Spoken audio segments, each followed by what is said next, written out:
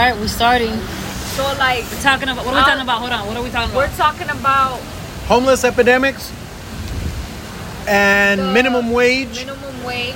and how the cops can't do anything about it. Yeah, so like I was saying, when I lived in a high-rise in Honolulu, in the heart of downtown, there was a whole row, a whole street, kind of like Skid Row in LA, but in Hawaii. And so the cops would come by and do their sweeps every couple weeks, every quarter, every month, whatever. Whatever schedule they had going on. And they would tell them, like, you guys got to clear out. They would clear out, guess what, until 6 p.m. Then and they come come back. right back at night. There's nothing you could do about it. People can afford But I want to understand Mauricio's decent perspective in terms of a like, decent living. You know what I'm saying? like if there's no minimum wage, which I understand your concept. Is there going to be a division though of poor? There already is. that is true. And the government charging more taxes and the government raising the minimum wage is creating a bigger division. There shouldn't be a minimum wage because do you really think a human being nowadays is going to say, yes, I'll go work for you for $2 an hour? No. You get paid according to the service you provide for the economy. So what about those immigrants that They'll you come know, in. that they come here They'll and work. they're trying to make a living and maybe that they think that that's the only opportunity that they have. For a certain amount of time, yes, and everybody wins. The immigrant gets some money where they can build up their savings to move up and get their citizenship, etc., whatever. And the business owner gets a leg up because he has cheap labor. Again, these are two consenting adults. A business owner saying, I'm going to pay you $4 an hour, and an immigrant, in this case, in this example, saying, I accept that. Two consenting adults making decisions of their own free will to get this job. The immigrant more than likely thinking, okay, now I'm making $4 an hour, $5 an hour, whatever the number is, and saying, in a year, I'll make more because I can be management, etc., etc. And, or the business owner, seeing how this immigrant works, says, man, this guy busts his ass for me. I'm going to pay him more. But where's he going to live with $4 an hour? With $4 an hour, more than likely, he won't have many places to live. But maybe that, since it's an immigration job, and I know that most farming jobs, which are the most common for immigrants, they provide a living for you. Yeah, they do. So you more than likely live on the farm or the dairy farm, whatever it is, the ranch, but you get paid. And you do get fed and whatever. I mean, you do live and work in harsh conditions too. But it, you know. But it's of your own free will that you're making this agreement with your employer. So it's not like you're being forced. Nobody's putting a gun to this man's head or woman's head and saying, you got to work for $2 an hour. No. You're saying, shit, it's better for me to have $2 an hour or $5 an hour than to have zero. Now, when you mandate a $15 minimum wage, you're creating, everybody in their mind is saying, oh man, I get paid $15 an hour. But guess what? That hamburger that used to cost you $7 now costs you $14. The exact same hamburger. That Coke that costs you $1 now costs you $3. Because that business owner has to pay their employee double what they have to pay them right now. It doesn't make any economical sense to raise the minimum wage to $15. That's a made up number. Why don't we make the minimum wage $1 million? That way everybody can be a millionaire. Because you devalue your currency. When everybody has something, it is worth less. That's common sense. That's why baseball cards, basketball cards, football cards are worth a lot, because they're rare. The rarity gives it its value. Now, So the U.S. supply supply and demand. The US dollar is worth nothing. I don't give a shit how much you pay anybody. It's worth zero. The dollar is worth nothing. What is it backed by? Nothing. It's not backed by anything. That's why Bitcoin and some of these cryptocurrencies, not all of them, are worth a lot of money, because Bitcoin specifically is finite. There will only be X amount of Bitcoin ever. And ever. You can't make more of it like you can make more of the US dollar.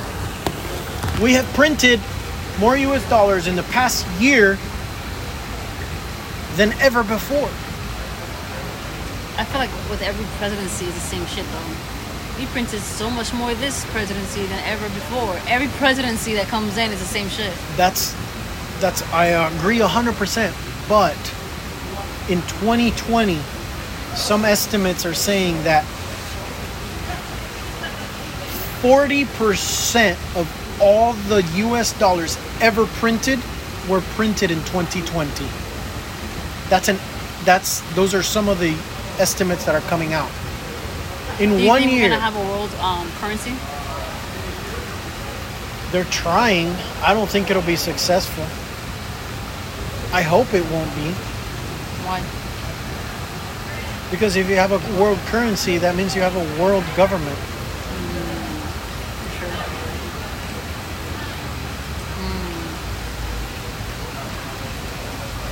We kind of already have that with the UN, the EU, the IMF. Them being the world NATO. dictatorship, so to speak. Yeah, the UN, NATO. We already kind of have a world government.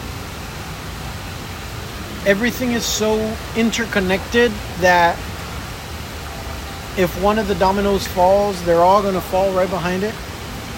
So we kind of already have a world government. Never saw it like that. It's, Are you guys feeling good? yeah. And this This is great. COVID thing has been conditioning people to use credit cards instead of cash. So more fake money. Even faker money, if you ask me. Purposely done. Of course, they're conditioning you. We're gonna have a digital currency, that's for sure. We're not gonna have a physical cash anymore. No, it's going to be a federally backed, quote unquote, cryptocurrency Ripple. controlled by the Federal Reserve. Maybe Ripple. No, it'll be a Fed coin. It'll be like a One that they US invent. dollar coin. USD, the Yeah. one that we currently have right now. Yeah, but it'll be something like that, but owned and controlled by the Federal Reserve banks, which, by the way, are It's not not owned by federal. the U.S. government. It's a conglomerate of private banks. Yep. They're as federal as Federal Express. They're just a conglomerate of private companies, banks. So, but they call the shots. They select our presidents. They select our congressmen and women. They select everybody. You don't elect anybody. They are selected, and you think you have a choice. Why is it that the U.S., the beacon of freedom for the world, only has a two-party system? It's easier to control. Germany has, I don't know how many parties. They have a pirate party, for fuck's sake.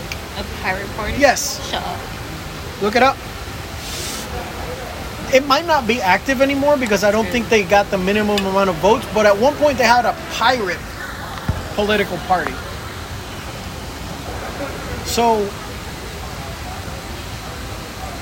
when you have two, you're picking, in your mind, you're picking the lesser of two evils, but really you're not. All the candidates that run have been vetted That's crazy, man. and approved.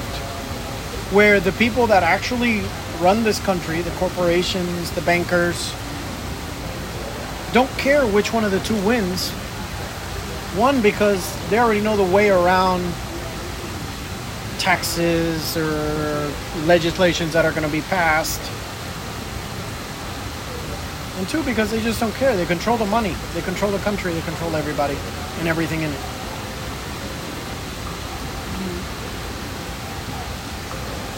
And these cities, Honolulu, Seattle, Los Angeles, San Diego, Heck, even Miami, mandating these outrageous minimum wages, they're just creating More divisions.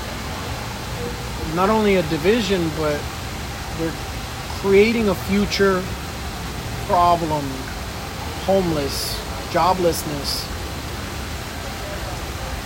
drug problems. Did you ever run for any position in government? I don't think so. I like my private life. I like doing what I want to do, when I want to do it, how I want to do it. People in this country and around the world, from what I've experienced,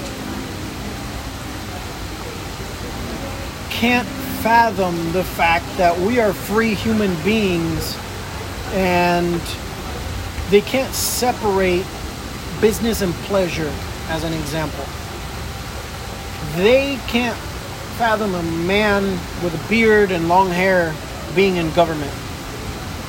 They can't fathom that man doing whatever he wants in his private life, but when it comes to, or a woman, I use a man because of the long hair and the beard, they can't fathom that person being responsible when it comes to what their job is. They can't fathom a woman that's tattooed, has a bunch of earrings and piercings or whatever, being a responsible professional individual.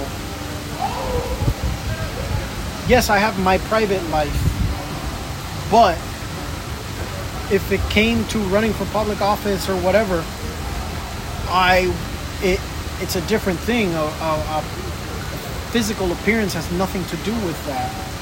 Your knowledge does. Your morals, how you were raised, that's what comes out when you get power. If I were ever to run for office, I think the first thing I would do would be mandate that any elected representative will not get paid more than the average or the median income of the region they represent. Sure.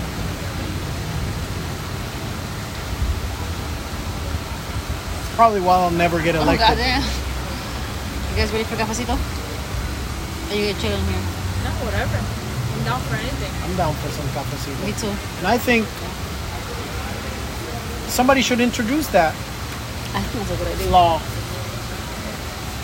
But they won't. They'll never pass. They won't. They will never push a law that lowers their salary. Think about that one. Deep. That was deep.